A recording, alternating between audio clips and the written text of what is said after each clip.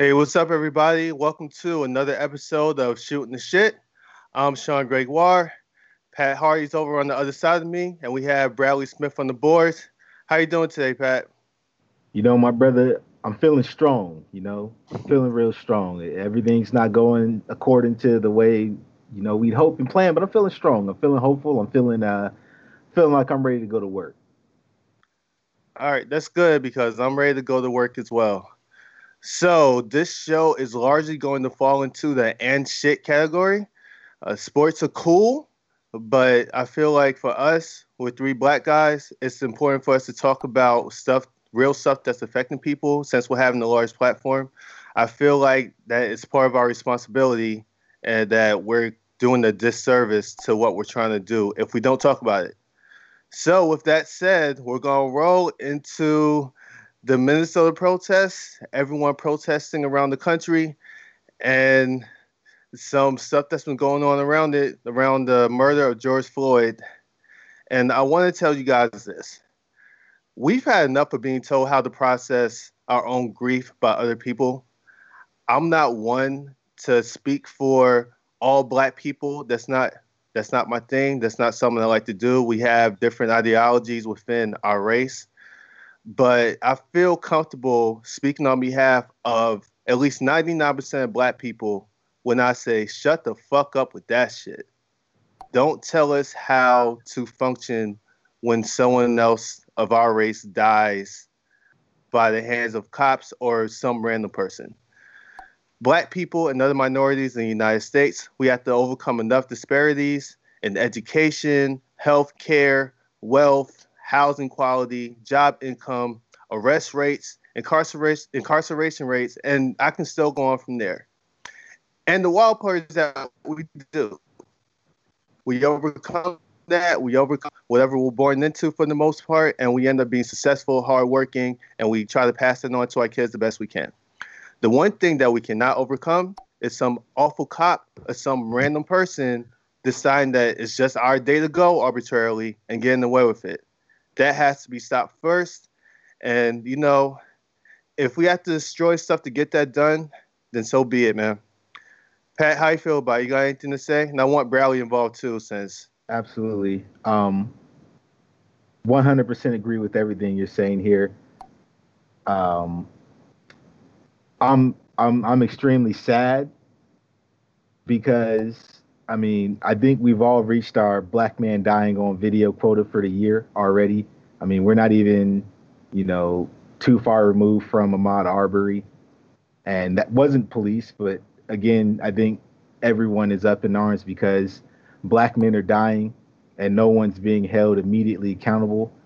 I'm so sick of the black on black argument. We don't give a fuck about black on black crime because it's when not we been a kill each thing. other, we it's not a real thing. But even further than that, when we kill each other, we're held accountable for those actions. There is no going home and thinking about it and yeah, maybe we should be upset and get Pat arrested so he can go face prosecution. No, Pat's arrested immediately as soon as he murders someone and he goes to jail. So that's not an argument. Um, Number two,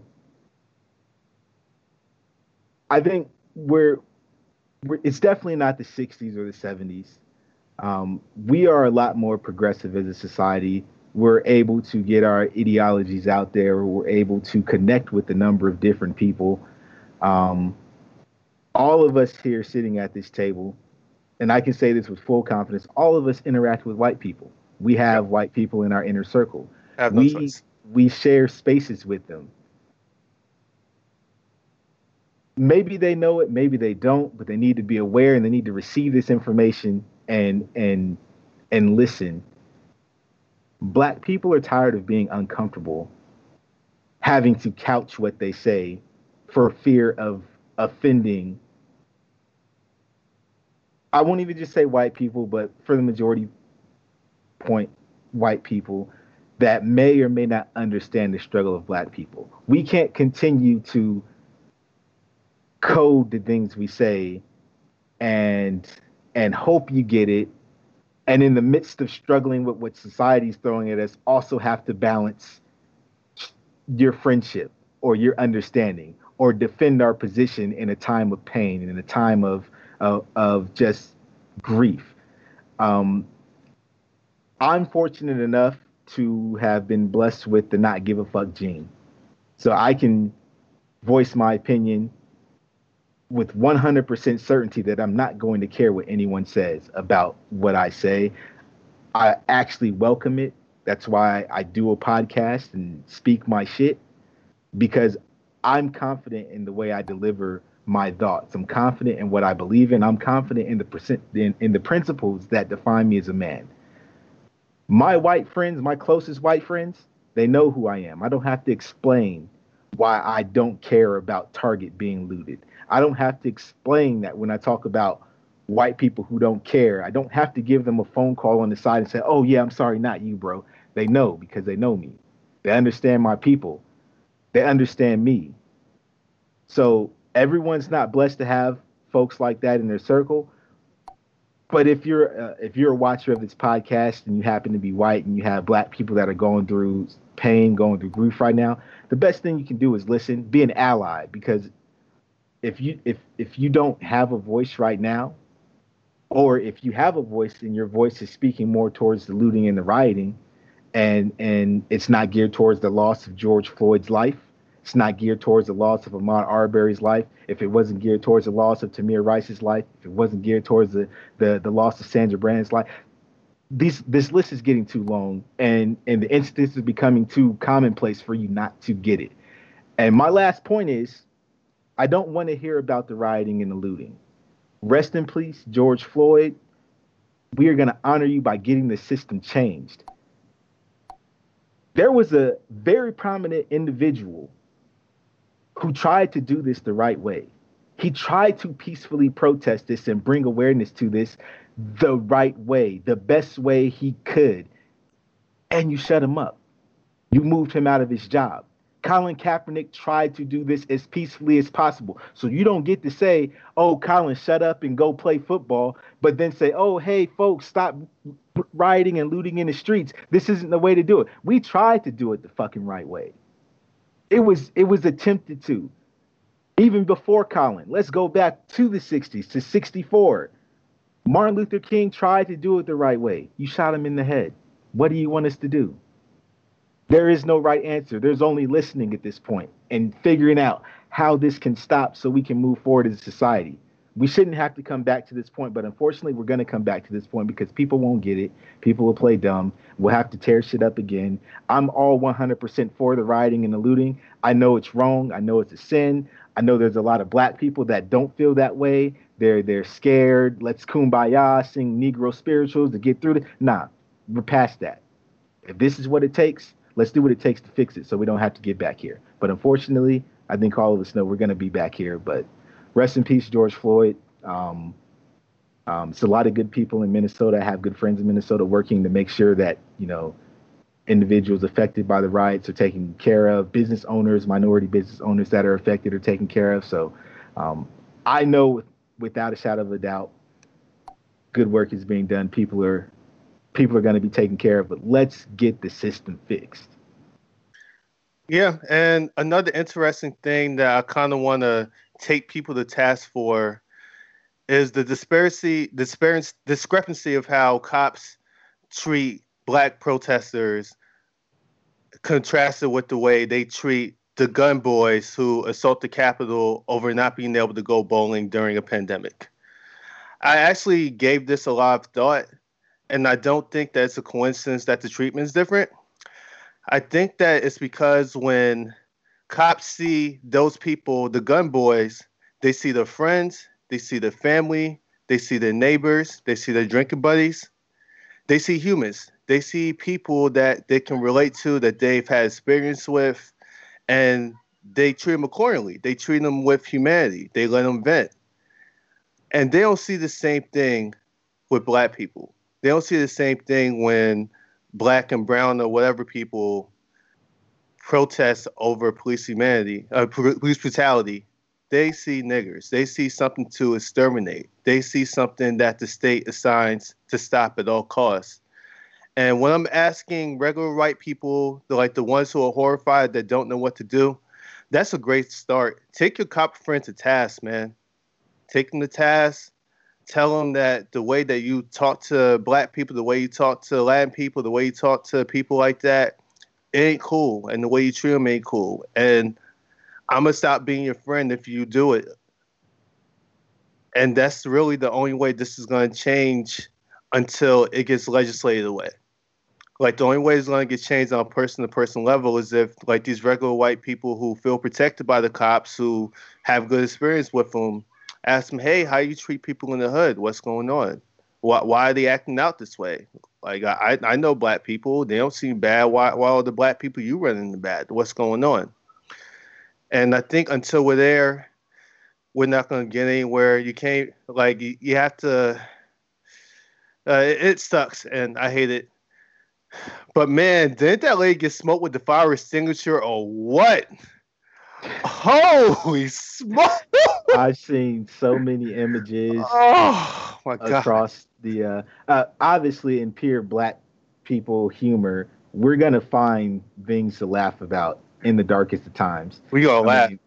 I mean, we're going to find all sorts of situations, people's faces, people interactions during these candid still pictures.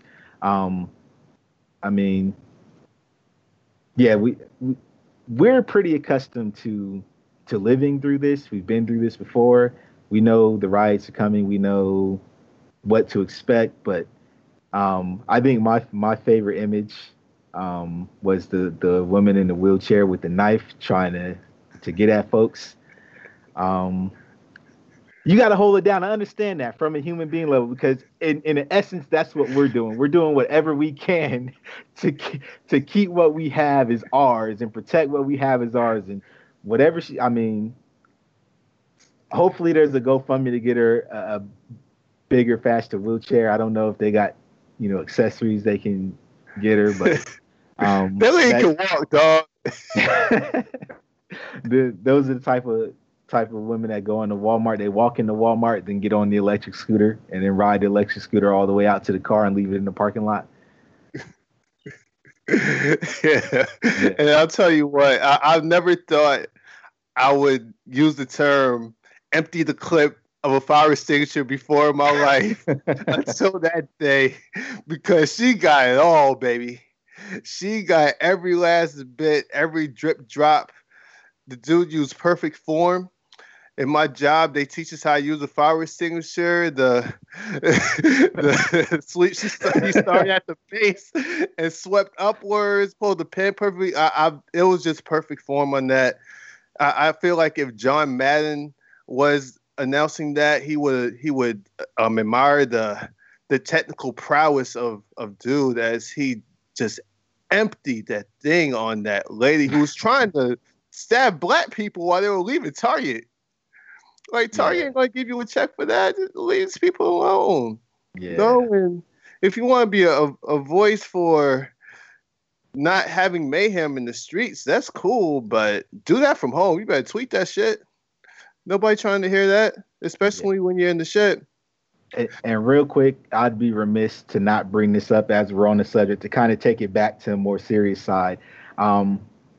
There's a real lack of leadership from the highest position in the world. I don't want to get too much into the man and his character. I don't even want to identify him as being the president of our country. I just want to, juxtapose two different events, and then let the viewers and let you guys digest it from there. Because, correct me if I'm wrong, during the entire Minnesota riots, there's not been any loss of life, correct? No one has been murdered in direct relation to the riots, correct? Have you guys heard? Not to my knowledge. Nope. But we do know that in Charlottesville, Virginia, there was a neo-Nazi protest. There were people who lost their lives during that protest that turned into a riot. Your president's remarks, your president, not my president, your president's remarks were... Ain't my damn president. Facts. The president's remarks were, there's good people on both sides. There's good people on both sides. the man who holds the highest position in the land identified hurt, grieving black people as thugs. They didn't hurt anyone. They're destroying property. Property has insurance. Property can be replaced. Life can't. He described them as thugs. He advocated for violence against American citizens. I've heard a lot of people throw out martial law this, martial law that. If you're really concerned about martial law, what the president said about the protesters in Minnesota is an absolute disgrace. I don't understand how. If you're a true American citizen and you value American ideals and American life, don't understand how you can stand by idly. I'm talking to Trump supporters specifically. I don't understand how you can stand by and not condemn this man for the things that he said. Juxtapose that against the Charlottesville rally, neo-Nazi rallies. Everything America stands for should be anti-Nazis, right? It shouldn't be hard for us to say we don't get down with the Nazis. We don't fuck with the Nazis. Anything that has to do with Nazis, we're not rocking with that. Your man did not denounce the Nazis. He doubled down and said, there's good people on both sides. But in Minnesota, he didn't see anybody that looked like him or represented what he was about. So they're thugs. And when that looting starts, that shooting starts. And thought he was a rapper. He's so ignorant to race and racism. Again, remember, this is the same man with the Central Park Five, same individual, Central Park Five.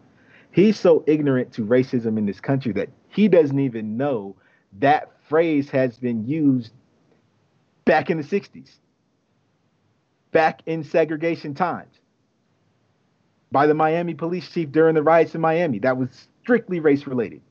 He has no clue. He doesn't, and he has no clue. It's willful negligence. It's willful ignorance. He does not care about black people. I wish we had the 2005 Ye that would stand up and say, this motherfucker does not care about black people. That's all I really got to say. I wanted to highlight that. I'm absolutely disgusted. I've done my best over the last 4 years to not speak ill of the highest office in the land, just out of pure respect for, the job that has to be done at the office. But fuck that.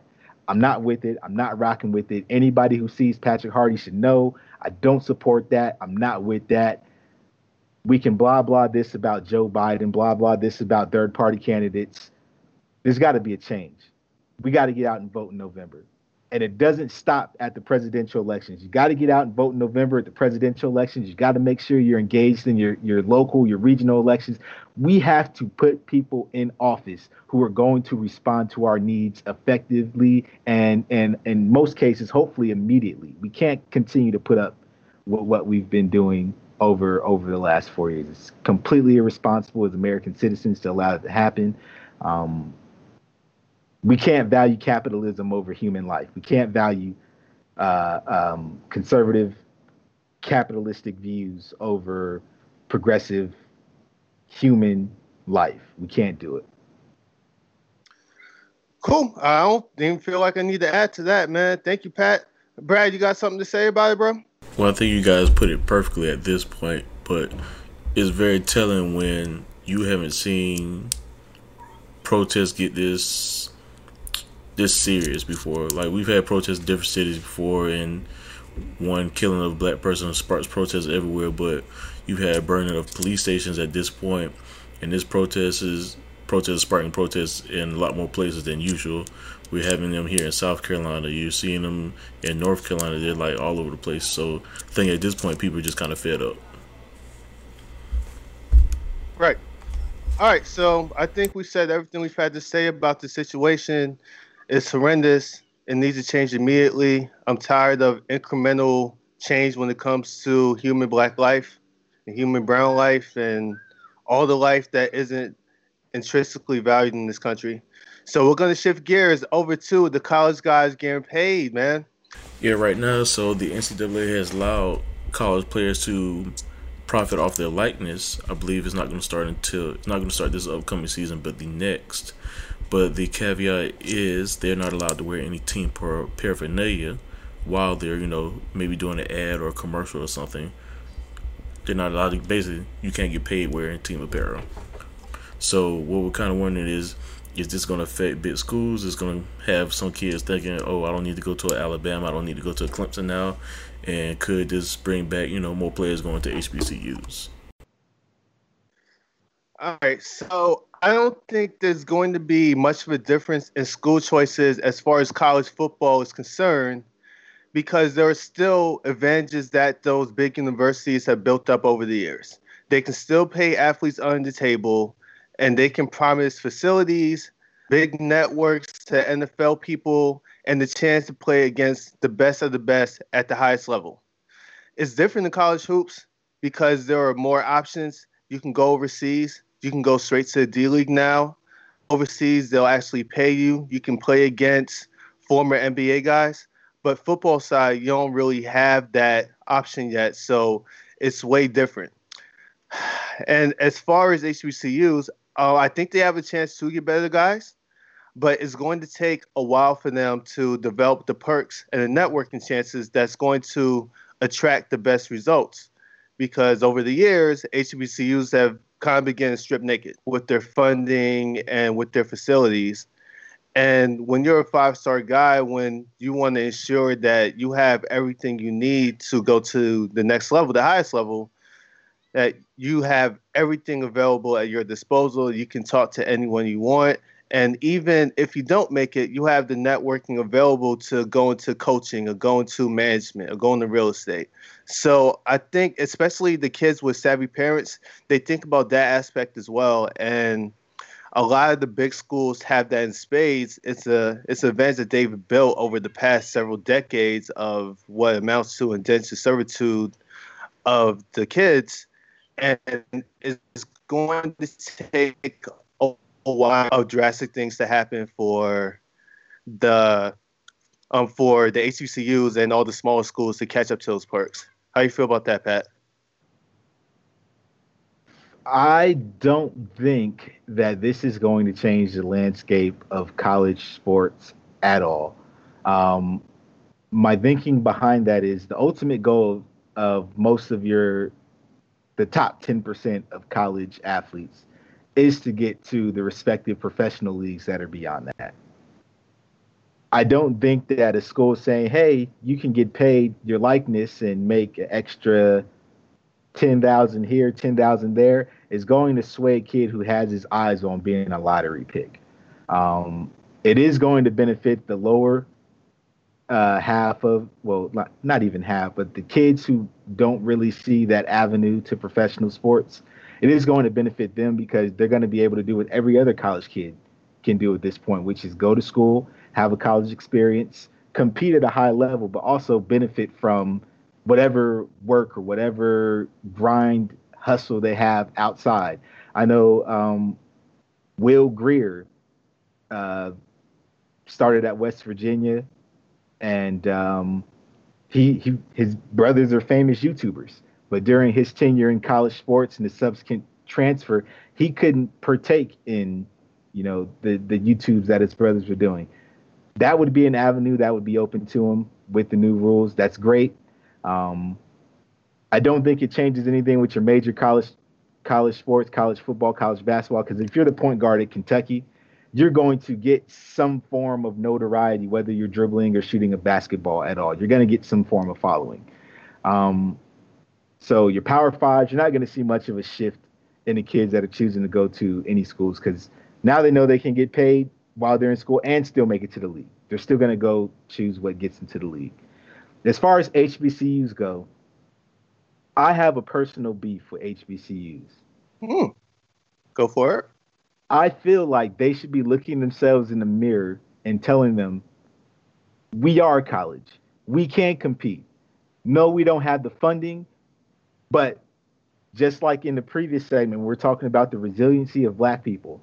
We are resilient. We are resourceful, should be resourceful. We should still be trying to be in the game with all these high-level recruits. We shouldn't count ourselves out. My personal story to the side. My son plays football. He goes to one of the top football programs in the state of Arizona, one of the top football programs in the country. There are so many kids that don't even know what an HBCU is here in Phoenix, Arizona. And the HBCUs don't come out here to make themselves visible. My son wants to go to an Ivy League school. That's his number one choice, Columbia University. Number two is Howard. That's my job as a parent to make sure he knows what options are available to him. Howard University has no presence in any of the football houses out here in Arizona. They don't make an attempt to come find out about these kids. The response I always get is, oh, they don't have the budget. Twitter is the cost of an internet connection. You can connect with these kids online. You can get these kids' phone numbers. You can start sending out mailers to these kids because you're sending out mailers to kids in your region. What's the extra few cents to fill to send out to kids out west or up north, Midwest, excuse me. So I feel like HBCUs have a real opportunity to start branding their athletics better and saying, hey, if you choose to come to an HBCU, you might not be looking to go a professional path, but we have a team of marketers here that are going to help market you as best as we can or set you up to market yourself so you can make that bag away from the sport. That's how they can attempt to attract kids that aren't the high-level recruits or even maybe attract high-level recruits and say, hey, this isn't the straight line path to get to the NFL, the NBA, but if you come here, we're going to show you how to get money. We're going to show you how to market yourself. Come here, we'll show you how to brand yourself, how to make yourself self-sufficient. So when you're done with the league and you're back to normal civilian life, you have the marketing skills to continue to, supply the finances that you need to live the life you want to live. This is an opportunity for HBCUs to step up, take advantage of whatever loopholes are going to come with this new rule and really gain headway. But they got to be out front center and they got to think that they can compete. Every parent's not like me that's pointing their kids to HBCUs. They got to get in front and say, hey, we're here and we have this benefit. You can get paid. We'll show you how to get paid the most. And then you take it from there and see where it goes. Right. And the one thing I do think about, especially in the college basketball front, I was wondering how it would affect college sports if someone pulled a Michigan back in '93 and forced five-star recruits go to Howard or something like that. How it would affect college, the broader landscape of college sports, if there was an opportunity for a really nationally competitive team to put an HBCU in the spotlight. And I would want to see what they do with that, how they handle that opportunity. Will they really push them? Would it just be business as usual? Would they push it to the broader market of kids who wasn't thinking HBCU and make that an option? That's always something that I wanted to see, and hopefully I get to see that opportunity. Like, I want to see how jumping even Delaware State is, because they have a couple of the best guys in the nation, and scouts from all over are watching them. Because with college basketball, if the talent's there, they're going to come to you. They don't care whether you play in Kentucky or Istanbul or whatever. Like, if you're good, they're going to come to you. So you're right. It's just a matter of you can't throw money. You can't throw money at the kids, and that's cool and fine, but you have to find different ways. You have to find different ways, like be resourceful. Like, you got to run a higher education institution. Be creative.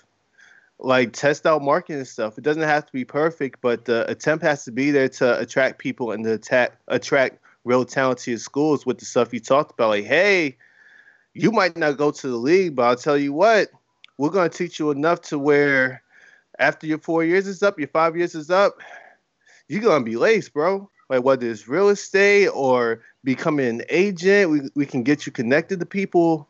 And that's real stuff. Like, now that I'm older, I wish people would have told me about those routes. I wish it wasn't just, high D1 basketball or NBA or bust for me in my mind. There are so many routes that you can make to be successful. And if you want to be around professional athletes, still do that and still make really good money. So I feel like it's a golden opportunity for those HBCU guys to attract guys and be like, hey, there's another way to be successful. Like, like, everyone ain't all Aaron Rodgers, and you may not be it, but you can still get dough. So from there, we'll go into cancel culture and Jimmy Fallon. So apparently, some people have found video of it wasn't hiding anything. Jimmy Fallon did a skit, an old skit where he did kind of blackface. Well, it wasn't kind of blackface. It was blackface as Chris Rock. It was a skit, but I mean, it's like almost 20 years old. But I guess some people never knew about it and tried to cancel Jimmy over this past week. All right, so all right, so before I get to my actual feelings on the Jimmy Fallon blackface, I just want to say something about the broader cancel culture that we find ourselves in right now. We have to develop a sense of context before canceling people and trying to ruin careers all over the place, man. I think that it's cool that regular people, we have the platform and the ability to hold powerful or awful people accountable and to do so quickly. But like any other thing of power, people abuse that power just to make someone famous squirm.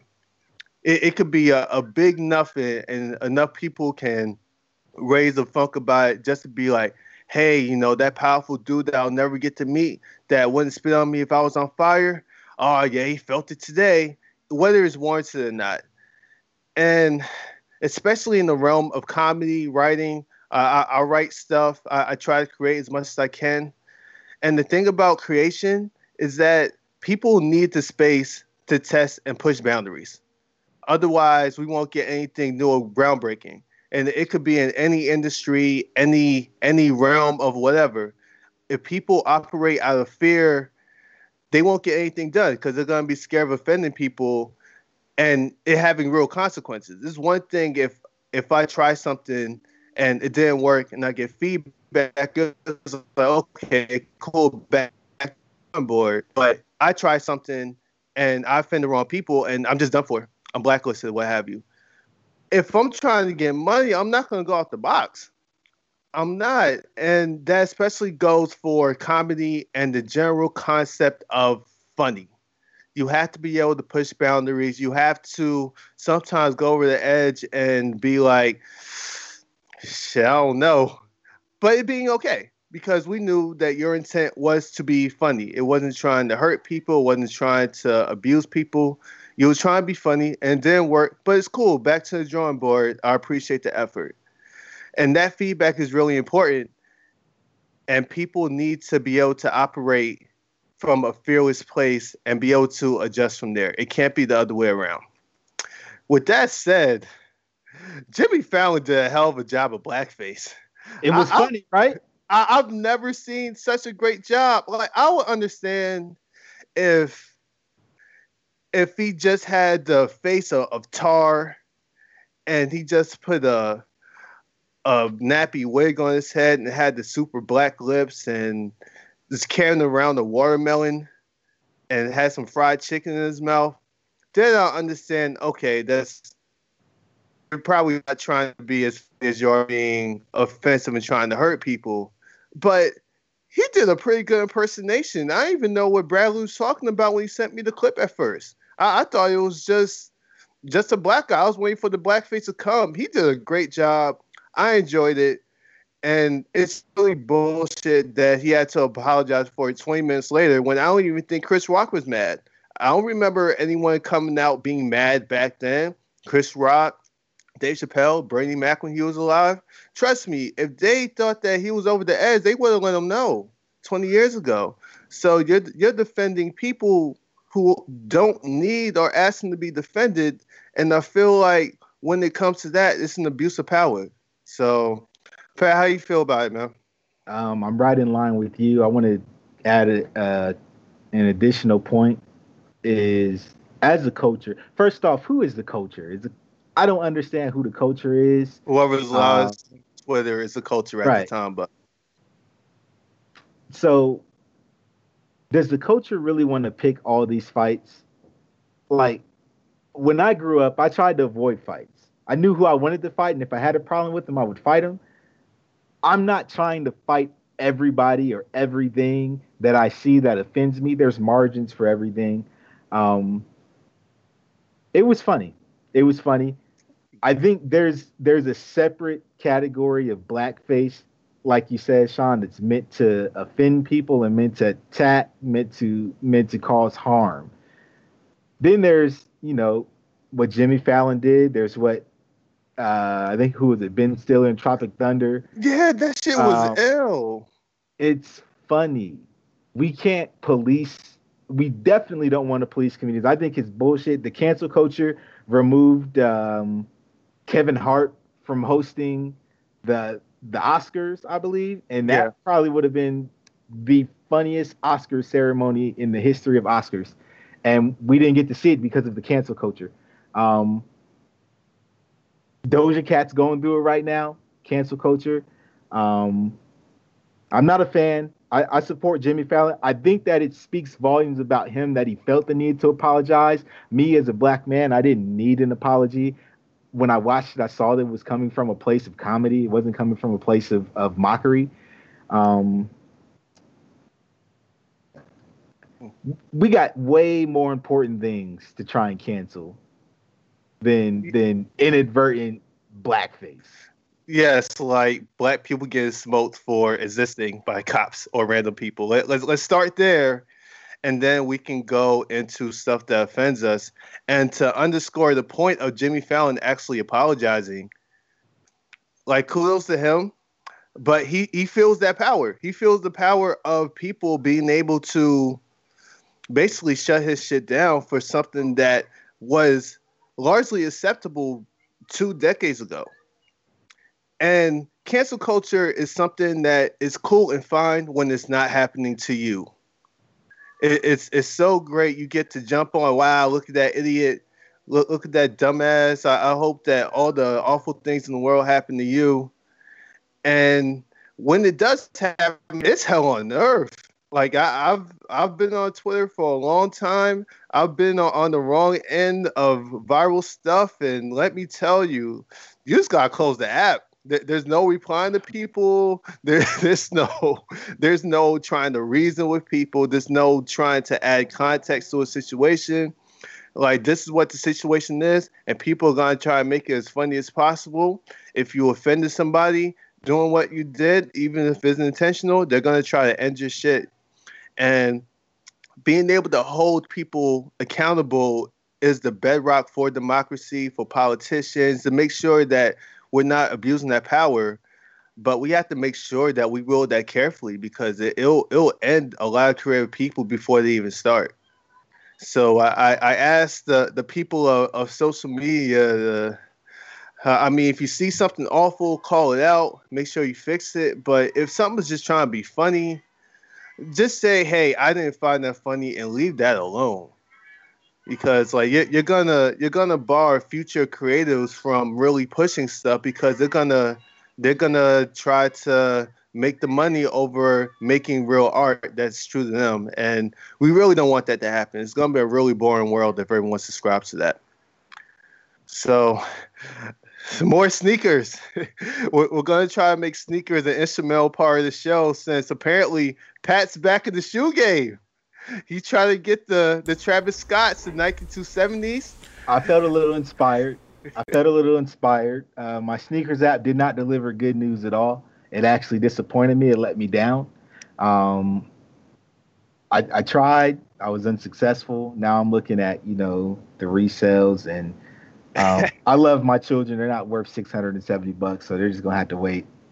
I might get lucky and, go to the casino and get some earnings from there and be feeling real jolly and make the move. But yeah, no, the last week's show inspired me to kind of look at the market, look at the game, and I think I'm gonna go for it. If anybody has some suggestions on, what I should be looking for, or the new wave of things. I mean, I think that my son's in the Yeezys. He just got a pair of Yeezys like last week, 350s. He likes them. My youngest son, my 3-year-old, has some Wave Runners. He has some 350s. So we like the Yeezys, but I'm gonna try and get back into the the full gamut of shoes. There's some really dope stuff out. Those Ben and Jerry dunks would have been nice to have. Man, Uh, R.I.P. but yeah, no, that just looking at the excitement around those shoes and looking at everyone scramble for them and getting into the shoe culture on Twitter, it reinvigorated my spirits. And I got a little extra money to blow. Why not try and get in the game? Yeah, and I hear you. That's really awesome to hear. But I don't know why you started with the 270s because they are trash. It's Travis Scott's first miss. I know he's trying to make it for hiking, but who's gonna hike in fucking $600 sneakers? Like, let's be real here. If you ain't like that. Let's be real. Bro, I live in Phoenix, Arizona, man. It's Camelback Mountain. You got all the Instagram models that live in Scottsdale. They go up and down the mountain. I'm trying to be fresh when I'm on the trail, baby. I'm trying to get some, I'm trying to be out there. They got the little yoga pants on, looking real good. And I'm gonna have my 270s on. They're gonna be like, damn, those are his hiking shoes. What is his go out shoes look like? Flip flops. What type of bag does he have? What type of bag is he securing? We're interested in that. And I wish you would have started in something that looked good. I hate them. Like they stink. I don't know what Travis Scott was thinking. Well, I know what he was thinking, but people are gonna try to wear it to the street like it's cool, and it ain't gonna work. Like they're gonna be all in their brown gear. I do like the hoodies. Like he came out with a whole apparel thing. Like the hoodies are tough, the t-shirts tough, the sweats are tough, but I can't rock with the shoes. There's no way in the world. Nah, But I was feeling the shoes. I was feeling the colorway. I kind of like the earth tone. It looks good on my skin. I got some nice denim jeans that I thought would have went real great with that, and a red. I was envisioning myself in them. That's why I was extremely disappointed when I got the email that my draw wasn't selected. So, back to the drawing board. We're going to look at some. It's a lot of folks mad right now. The Flints came out and I'm not a Jordan fan, but maybe I need to start trying. But, disappointment is equally shared in this game. So I think that's what makes it fun because I know there's somebody else upset that didn't get them either. So. Yeah, there's a solidarity in loss. And when someone does that actually get the real thing on the draw, like you hella hype for him because you know that it was some real luck shit. So that's it for us. It's a little heavy, but it's necessary. To everyone protesting all across America, stay safe, be covered up because there's gonna be a lot of people coming after you after the fact. I hope that this stuff changes so we're not out on the street risking our lives for something that should be a human right. That's it all for me. Pat Hardy, Bradley Smith on the boards, making us look great as usual, man. Thank you guys so much for listening. Shooting the shit, man. Thank you guys.